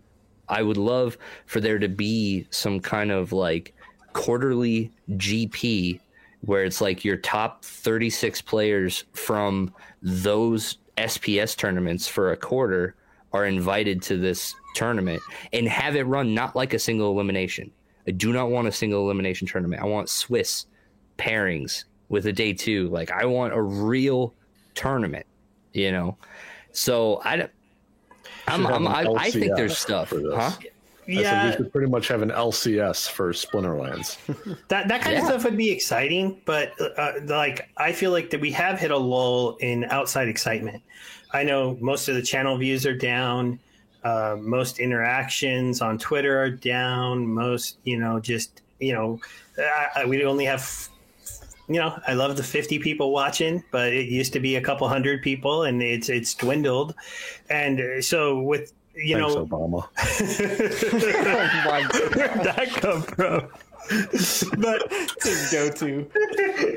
But the general feeling is, like if the game doesn't have that exciting way for people to make a decent amount of money for nothing, which isn't really realistic for a game to last well, they shift to the next game where they think they can make a lot of money for nothing. So, but why does that have to be? Why is this game because it's paired with crypto? Why is any game because it's paired with crypto can't be exciting for the game aspect? You know what I mean? That's the most frustrating part for me. Is like Magic doesn't get its attention because people are millionaires by playing Magic. It's because the game is exciting and top level play is crazy because like the littlest difference is between a win and a loss. Like you have to be on top of your like stuff, you know what I mean? And that same stuff exists in this game 100%. But I'm almost frustrated because I feel like there's more investors than players in this game. And so they've created an ethos around this that is all finance based. Like very rarely, there is not a lot of content creators. I would say not even like a real big content creator is very specific to the gameplay aspect, optimizing rule sets and like nailing tournament play or doing tournament reports and breaking down matches. Like, yeah, there is no game focus. So like we're all waiting for the second. That's the problem. Like, do what? You can't do that though. Is the problem? It's like if you want to survive as a content creator right now, it's. And I agree with you. This is a problem. It's like, well, all the video views are going to this token's gonna 1000x. This game, get in now while you can. You're gonna make it into and be a millionaire. And that's what every time I've reviewed a new game, that's 9 out of 10 times. That's my biggest problem is all the language around DeFi, finance, that they're not bringing in new players. They're just bringing in other players that already know about play to earn games, and they're just jumping, as what Steve said, to whatever's hottest. And I don't know. Yeah, we haven't seen many projects build the bridge. I haven't figured out how to get enough of the world that plays Pokemon and collects $1 million cards to want to play Splinterlands. There's not enough of them that are doing it, because if there were a big following of those type of people who play those type of things, then you're right. We would have a more competitive atmosphere. The whole game would be better. People would be buying these cards to level them up. It would be no question.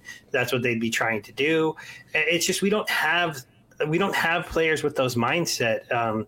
And I can't explain to you why we don't. I was someone who used to play Magic. I was someone that used to play Versus. I had that competitive streak. That's why I gravitated into Splinterlands, why I wanted to have the best cards, why I've been frustrated forever that I'm missing just a few of them. And when I lose to those cards, it drives me crazy. But there's clearly not enough of me, because if there were, there would be a lot more stuff would be way more expensive. Chaos would not be cheap. Everything would be selling out. But on the flip side, everything's going down. Everything's getting cheaper. Pack sales are slowing down. Views are slowing down.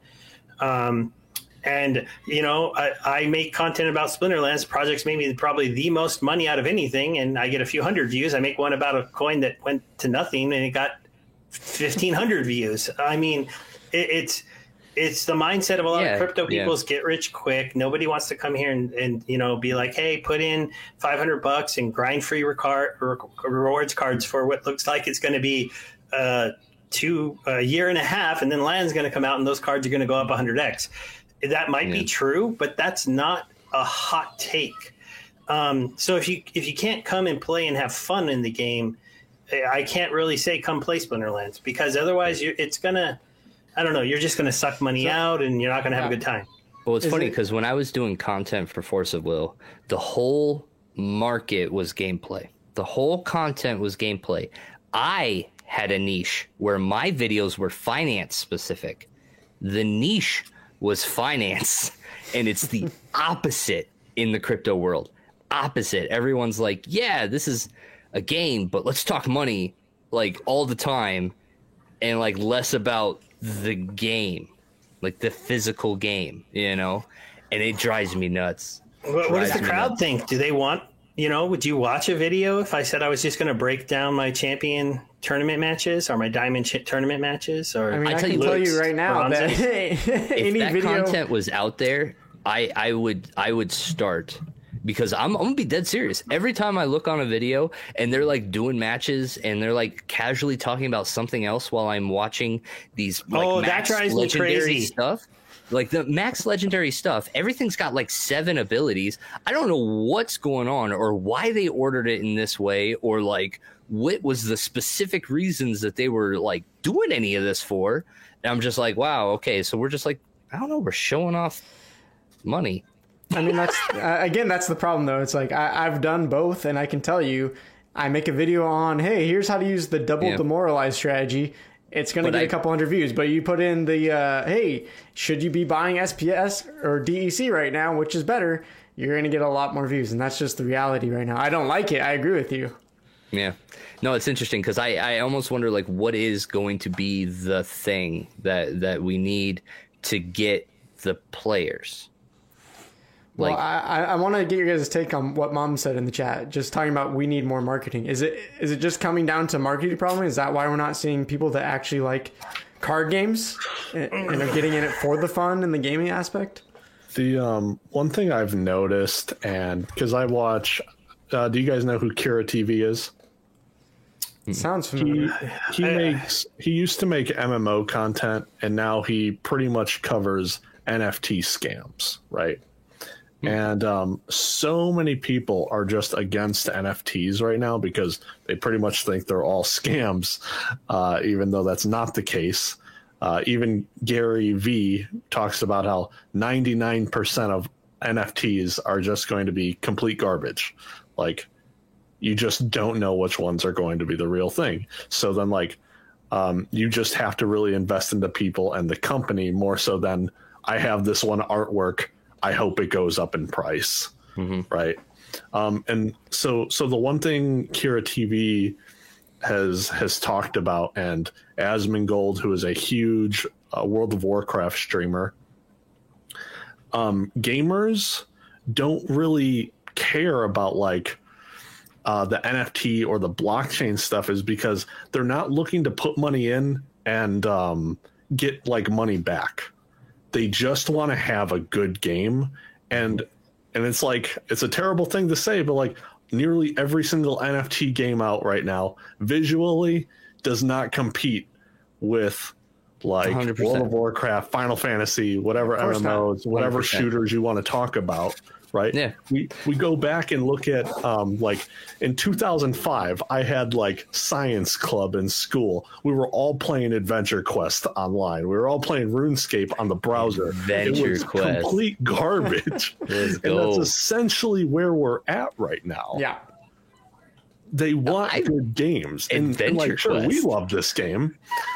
And but it's like when you're taking someone from a completely different game, kids who love Fortnite, people who love MMOs, and it's like, oh, come play this idle game where there's definitely strategy, but for someone who also plays Magic, it's like, oh, well, what is my starting cards? It's like, well, now I want to instant speed this to kill your creature, you know. I now want to draw more cards. It's a completely different game. Oh, totally different. I don't think marketing is a problem at this time, because I don't think this game needs to be marketed right now, because I think if you got like just a random-ish gamer to the Splinterlands site, they're leaving. It's not ready for them. You need to be introduced to this game at this point. Like you got to be marketing this out to like people who are looking to make a little money playing a game, are looking to get into NFT ownership, who are looking to learn about NFT ownership. I mean, because I would say like my little Gold Steve account and your little account, they're good examples of ways that people could come into this, invest a small amount of money, learn how to blog on Hive, learn how to play this game, learn how to own NFTs. That account started with $150. It's worth $230, so it didn't go up. It didn't go down. It went up, even with the card market tanking since I started that account.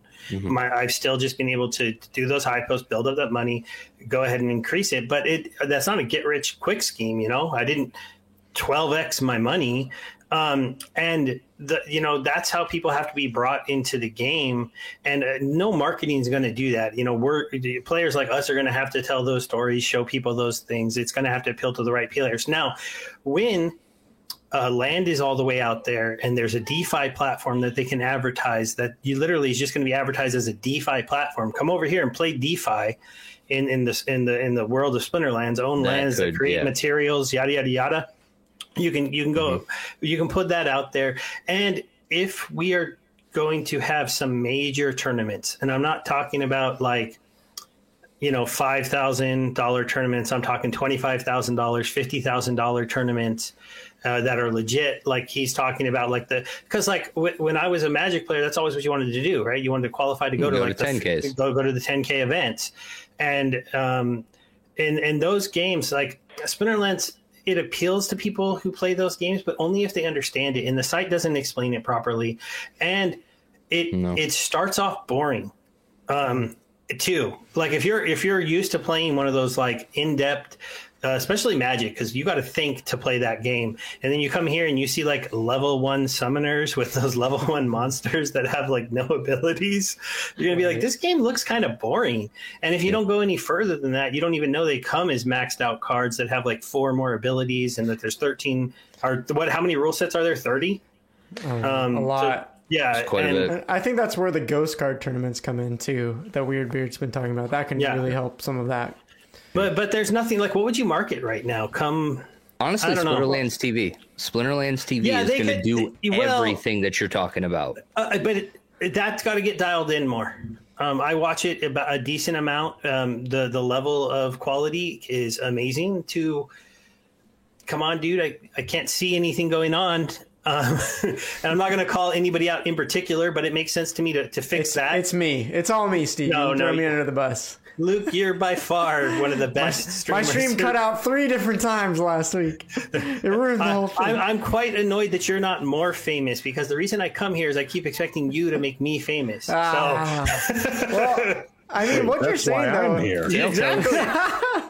What you're saying, come on, Luke. Saying about the marketing, though, it reminds me a lot about Aggro, and I don't remember how many Town Hall this was ago, but he's talking about, hey, one of our main visions and goals with this game is actually get people into blockchain, to DeFi, getting into the world of NFTs. And he made a comment, I don't know if he would still say this, but he said, this current card game isn't it. Like, we need to do more than this eventually.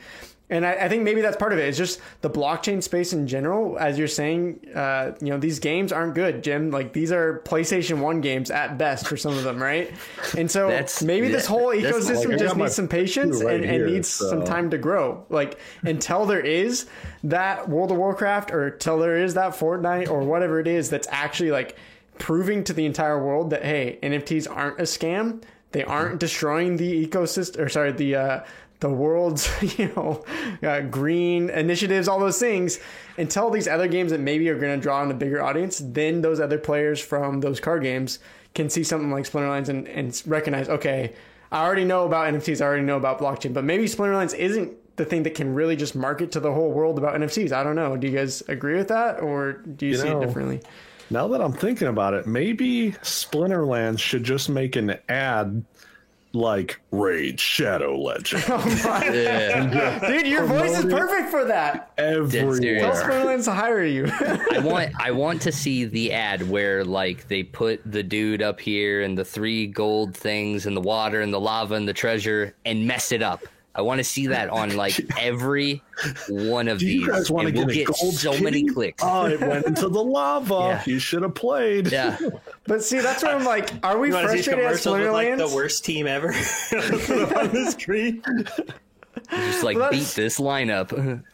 What I'm saying though is like, are we actually frustrated at Splinterlands for something that's not a Splinterlands problem, and it's just blockchain gaming in general? I'm not frustrated with Splinterlands. I think NFT gaming and the idea that you're gonna pitch NFT gaming to gamers is not a great strategy, because you need something very aesthetically like. Well, because gamers are playing games, right? So your game would have to be more like a game. The closest one that I can pitch to a gamer is Blankos. It's the only one, and even that is borderline play to earn, because you don't really earn in a substantial way, and it's all KYC'd up and stuff, so it's a fun game.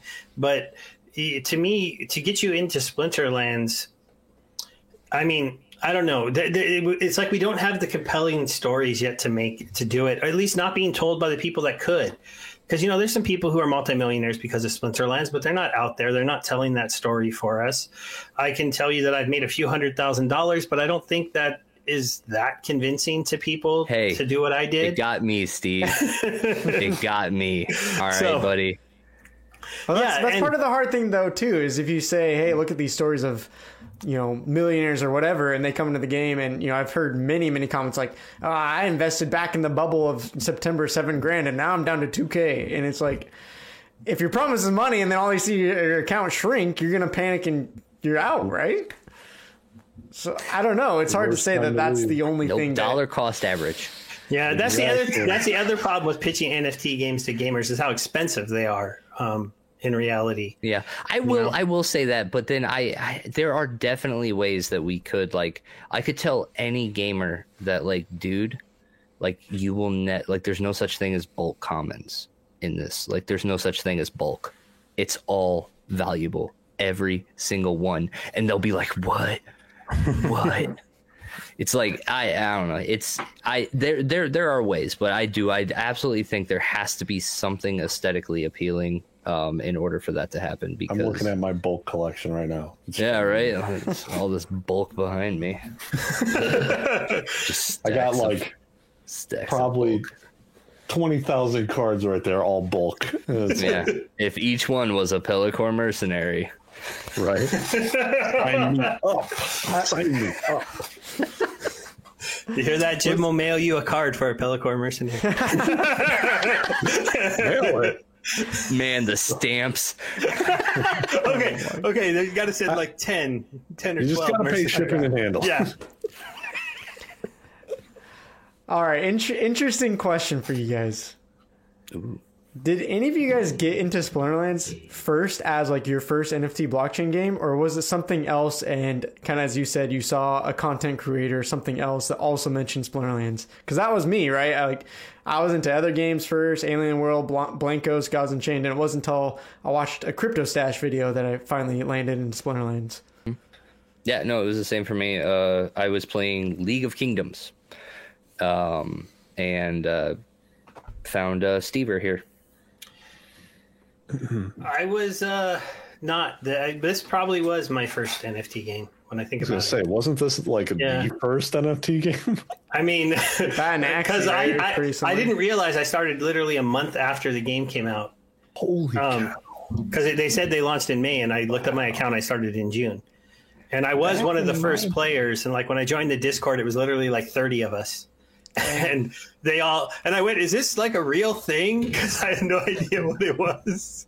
Yeah. And I only found it because I was on Steam and they were posting on Steam and they had big, aggroed in, the guys were big Steam people. So it made sense to look into what they were doing. So was that at the time, like, was this the own the cards before the game time, or like, because like there are people that talk about that, like that they had the assets before there was something to do with the assets. Yeah, I do remember getting them and not being able to do anything with it, but I didn't buy any because people would just give them to you to be like, here, have some. And like somebody like literally like my first flesh golems were just given to me, and my first like a whole bunch of cards were just because it's common cards. They were just tossing them at me. This is literally the same of like back in the day there was a Bitcoin faucet.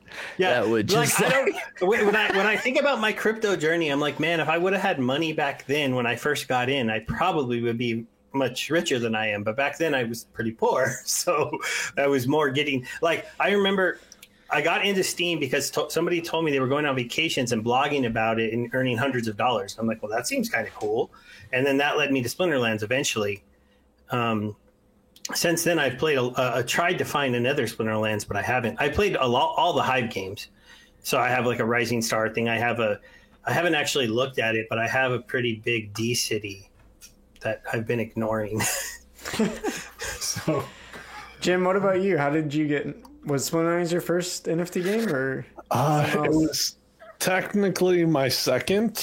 I started playing this game, Lost Relics, which is pretty much like a Diablo clone. I played Lost Relics. Yeah, I tried to. They won't let me. Yeah, I tried it. I wasn't a really big fan on how they set it up. It was like, oh, you can only do the first dungeon with common garbage items. It's like, no, but I want to get better items and then super farm the lower level content until I'm ready to progress.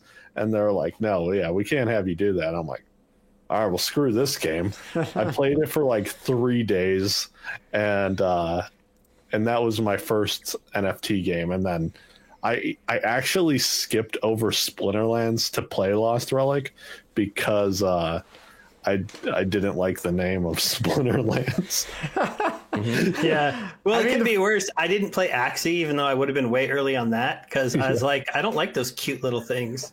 Yeah. I mean, I found Splinterlands in May, so I could have actually bought some Untamed and Dice when it was reasonable. And I viewed the website, and I was like, this isn't for me. I didn't come back till August, and now, of course, no, it's absolutely hilarious because Steve hit it on the head when he said that. Like, I also passed over Splinterlands for Skyweaver. I was specifically doing a search on trading card blockchain games, and Gods Unchained was on there. I also overlooked that one, but like I looked at Skyweaver first because it was in beta and it was aesthetically appealing. And I also went to the website for Splinterlands, saw the $50,000 Julian that didn't have any stats and was like 2 cost, and I was just like, well, these guys are idiots because that's not a real card. Like, why is that one expensive? Like, I know nothing about the game, but that one has no business being that expensive. The funnest thing to do for me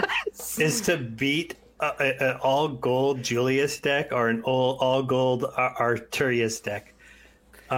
Because they're the funnest things to beat, because I'm like, I just played a deck that was worth like 1% of what they just played. And they lost. Yeah, legit, I saw that and I was like, man. But then it's actually funny because when I got here, then I actually remember I played a game back in the day that had its own ecosystem. It was a trading card game called Urban Rivals. And it was a web-based browser game that like you could buy the in-game assets, but then like it was only in-game, but it had a very robust like in-game economy and everything. And so once I started playing this, I was like, oh, this kind of reminds me of that a little bit. And that was really addictive. So like it was able to get me to stick around for a while, to learn more, then to like really fall in love with the team, fall in love with the people. Like that's the other really important part. Get to know the team, get to know the people in the community, because literally like Force of Will, the game that I came from, is held together by the community, a very tight-knit, loving community, very small. So like I feel at home here. You know, it's like we're just chilling, hanging out, playing games, knowing each other. I love it. Yeah. Well, we've been going for a while, so I want to get you guys' final takes here. Bullish, bearish, and again, not bearish in the sense of like everything's going to zero, but just, you know, maybe things are in a lull for quite some time. I guess how long? It sounds like most of us are like short term, like lull, but how long are you guys feeling that? Is this, oh man, like we're going to see this lull for another, you know, winter of 2 to 3 years? Is this like, you know, just a couple months? Rogue, I'll go to you first. Oh man, I'd say it's going to be at least a couple more months. When we, like I said in the very beginning, the fact that DEC is this low with this much of the airdrop left, I don't see that it's not going to. So then I think we've got till the end of airdrop where we're gonna really stay stagnant, if not drop. That's the way I'm like preparing for it. And then after that, we'll see. Like I got a feeling SPS can really only go up after the airdrop. Like that's in my head, that's like after that date when they stop giving it away every day, I got a feeling it's going to go up, you know, and especially if the validator stuff is after the airdrop, right? If any of that like payment stuff, Rift Watchers after, then like these are going to be straight like decrease in supply, increase in demand. And so that's kind of where I see it. I just see it's going to be very chill till after the airdrop. And then after that, though, it's like, but I mean, we're going to have little bits of excitement here. Like I said, this promo, I'm hoping because like I'm making all my extra money is going to vouchers. That's 100%. I'm buying vouchers at $1 and I'm making a nice little stack because I'm very confident that there's going to be at least a nudge in it. I don't care how big the nudge is, but anything's going to be like a nice gain there. Plus, I want the promo, as long as it's not a maxed out legendary summoner that I can't afford.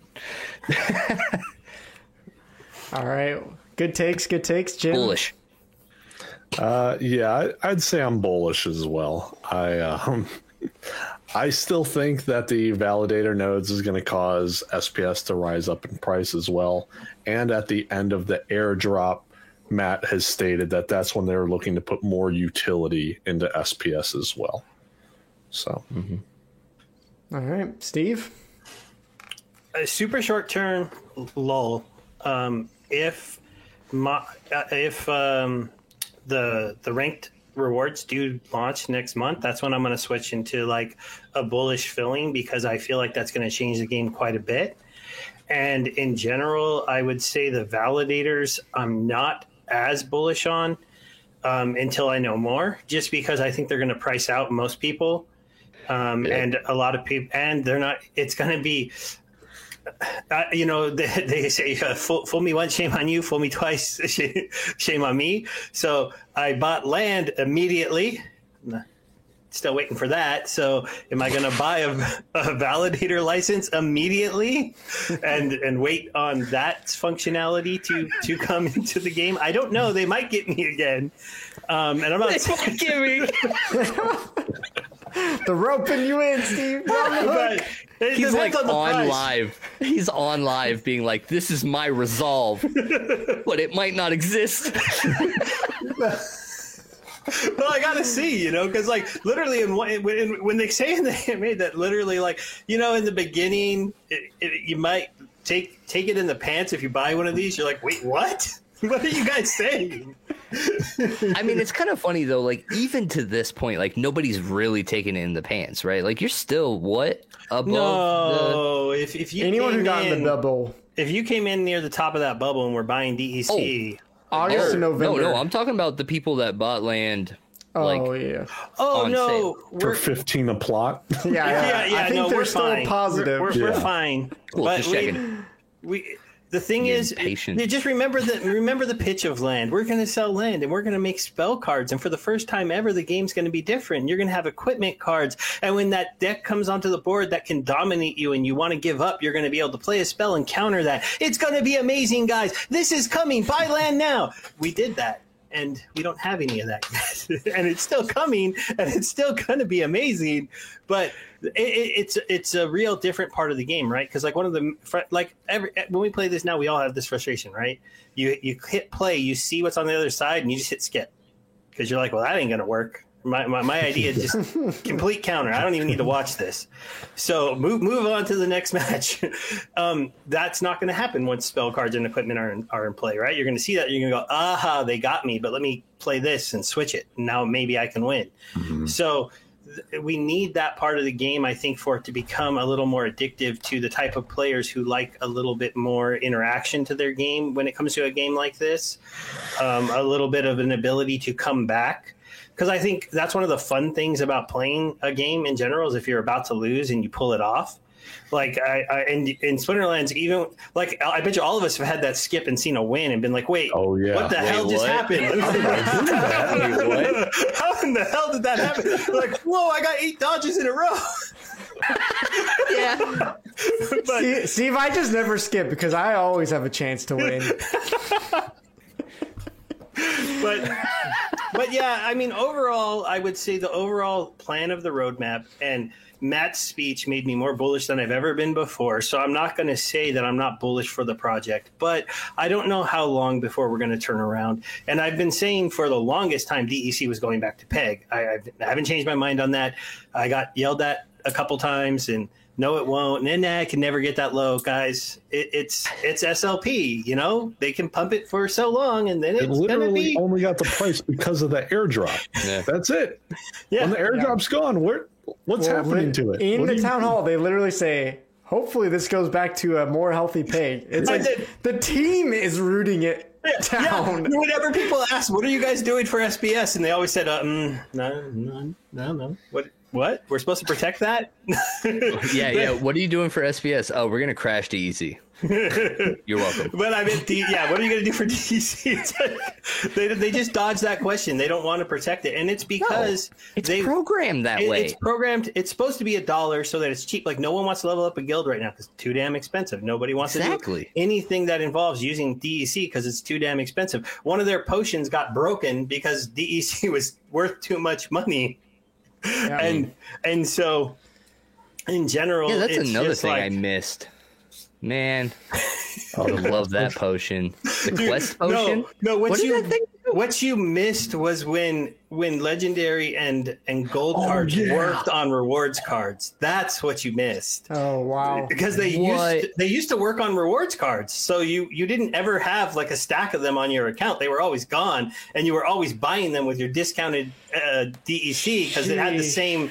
It had the same trick where you could buy DEC at 70 cents on the dollar and buy potions with it being worth $1. So you just always had a ton of potions, and flipping over rewards cards and opening those chests was like, ooh, when am I going to get another gold legendary? It's going to come because you have those you have those potions. Jeez. I'm gonna have to go back and I'm gonna go look at the reward cards and see where we're at now with our gold to common distribution and go see what it was back then. When they took that away, I was like, oh, but that was probably, I think, the most bummer thing that they did to us, because you used to pull. Basically, they said, you guys are getting too many legendary cards, so we need to take this away from you because they were going out too quick. Because everybody just turned that on. It was ridiculous to not have it on, especially because the old legendary rewards cards were amazing. A few of them, they're still amazing. Lord Arianithus is still one of the most powerful cards in the game. Steve, you're making us way too jealous here. You're hurting us. Back in my day. Yeah. Hey, I've been making videos for a long time. You guys could have been watching them. Well, you guys have. Oh, go ahead, Rogue. Whose coattail am I supposed to be hanging on to? Am I Steve or Luke, or I don't know? Who am I hanging on to here? Definitely Steve. Make me famous. Yeah. Yeah. I mean, I think I'm in the same boat as you guys. Mostly kind of that lull bearish for now. I think the only thing that could turn that around, I think Sugar Mom was saying large guilds coming in, but I don't know if there's enough movement, enough demand. Maybe if they can make those connections and that happens. I think, too, also the SPS play to earn after the airdrop is over, after you, like you said, Rogue. Depending on how much you actually earn in SPS, I don't know, obviously, what those factors are going to be like. It's probably going to depend on how much SPS you already have staked. But if there's enough motivation where, your ranked play and all that, you're earning that SPS and it feels more valuable because you're stacking that and DEC at the same time, then we might see more of that, back to, okay, ranked play actually feels worth it again. But until that happens, I think it's mostly going to be players like us who are already trying to be competitive in tournaments, things like that. Maybe we draw in some new players who want that aspect of the game. But I think for a long time, especially until that land comes out, SPS play to earn, I don't think we're going to see a lot of those casual player growths, which again, as I said earlier, a bummer in one sense, but also for me, I'm like, well, this is my time to shine. I want to be, Steve here playing 3 years ago, getting, I don't know, what was it, half a cent cards, feeling like it was worth nothing probably at the time for a really long time, right? And now you're sitting on the other side of that. I've been running 3 accounts and selling no cards for a long time. Right. But I mean, how many years did you play? And you're like, well, I'm making a half a cent a day or something ridiculous where it doesn't feel meaningful at all. I never had that. Yeah, because you were playing the game. But no, it wasn't just that. I'd never got money from a game, right? My whole life, I put money into Magic. I put money into Versus. I put money into those other things. The only counter I could say would be poker, but that was gambling. It's completely different. Oh, it's not gambling. That's a skill game. Yeah, that's a win to earn game. I know, but the original win to earn. But it took a long, eventually I got to the point where I could place in versus tournaments. I would make top 8s and I'd get my money back and I'd make a little from that. But it didn't usually outpace how much I was expending on cards because I was buying an extreme amount of cards to be able to have those decks. So to play Splinterlands and be like, wait, so I earn money, I earn free cards, I get to blog about it, and it gave me something to blog about where I earn more money. I was like, this is ridiculously cool comparatively. And you have to remember, while Splinterlands cards weren't worth much, Steam was worth $3 a coin when I joined. And Splinterlands had a vote that gave you like $150, or something. To in like a small vote, like right now their small vote gives you like $10 or something, $8 to $10 on your post. They out of nowhere, I just got a $70 vote. Yeah, not to brag, but I was like, what? Like that's the highest I've seen by far. So they don't know I give away stuff, Luke. They didn't watch your early streams, huh? I don't know. Go to Steve's Telegram. You want to talk about giveaways? By the way, somebody said he wasn't a landowner here yet, right? You want to land? No, I'll give you one if you want no one. way. Yeah, Jim, you don't have land? I don't have one. Okay, I'll give you both the land, but I need account names. Oh my god! No. I just want to be clear on this. All right, just because you throw me a land doesn't mean I ain't pissed. He's still gonna put, bro. Yeah, Jim, I don't know if you want to still fight Steve after that, my dude. Dude, I don't know if I can accept that. I'll be like, That's a lot. come fight me on that land. How about that? I've got a couple left that I got for free from staking. So those ones I pretty much always meant to just give away. Did you just say Time out, free what? staking? Yeah, there was. Do you want me to keep telling you about the stuff you missed? Because Tell us days of old. Originally, when they needed people to put money into the Uniswap DEC pool, since it was such a pain in the ass and so expensive, if you staked over there, you got free land when they put land out. So I got 25 of them for free. I have, I think 6 of them left or 4 of them left. I did give away a lot early on, like just to random people and posts and stuff. And I gave one to Luke, and I sold a couple when they were worth went up to like $800 or $900. So I sold like 3 of them because I was you have a lot of people in the chat saying if Rogue doesn't take it, he'll take it. All right, I just want to say on this. that one. I just want to say this, guys. The beef has been squashed. All right, like what he said in the past, that was like it seemed like a month ago. Honestly, it's so far. So he's allowed to call you a hoe as long as he pays you for it? Yeah, did you like that? That was rogue, okay? I did. Dude, I seriously, last podcast when I was listening to that, as soon as he said that, I paused and busted up laughing. I was like, this man just low-key called Jim a whore. Oh my gosh. Okay. Jim, it's mostly jealousy. Okay, Dwayne's never asked me to be on his show, and then every time I go over there, all of a sudden your voice appears, and I'm just like, "What? He's there again?" Don't worry, because as soon as I leave here, I'm going right over to Dwayne. He's streaming right now for members only. He's got a guild over there. He's got everything now. Okay, this is devolving very quickly, and we are really long here. So I do want to say, I'll send you my IGN after this. Yes, we are all really long here. Oh man. Okay. This is honestly probably, I dare I say it, the best episode we've had so far, but I think it needs to end because it's like 2 hours long right now. So let's sign off. Shout out whatever you want to shout out. Steve, go ahead and go first. Hey guys, so I'm SteveR82. You can find me both on Hive, where I do give away cards every week, and I do also run a YouTube channel where you can find me, and I do giveaways there for 1,000 DEC every week, and I also give away for other NFT projects. I'm actually planning an interesting one for Zen Sports pretty soon because I got 2 of their NFTs because I won one on one of their streams, so why not give that away soon? So yes, I will give things away. I've gotten popular enough to where you don't have a for sure chance of winning, but I do feel like if you make it in these kind of things, you should give back to people. So thanks for having me again, Luke. Yeah. All right, Jim, go ahead. Guys, I'm Jim Morgan, H&H. Hobbies and happiness is my main squeeze, I guess you could say. It's a YouTube channel all about tabletop gaming, which I can't wait until that board game, those plushies as well. Whatever minis they come out with, I'm ready. Talk to me, aggro. Call me Nate, whoever. Land 2025, but plushies next month. Let's go. All right, and last but not least, Rogue, go ahead and shout out what you want to. Yeah, so that's SteveR82. He has a YouTube channel and a PT, and he gives away a lot of stuff. So make sure you go follow him Go and follow give him Steve. lots of love because, damn.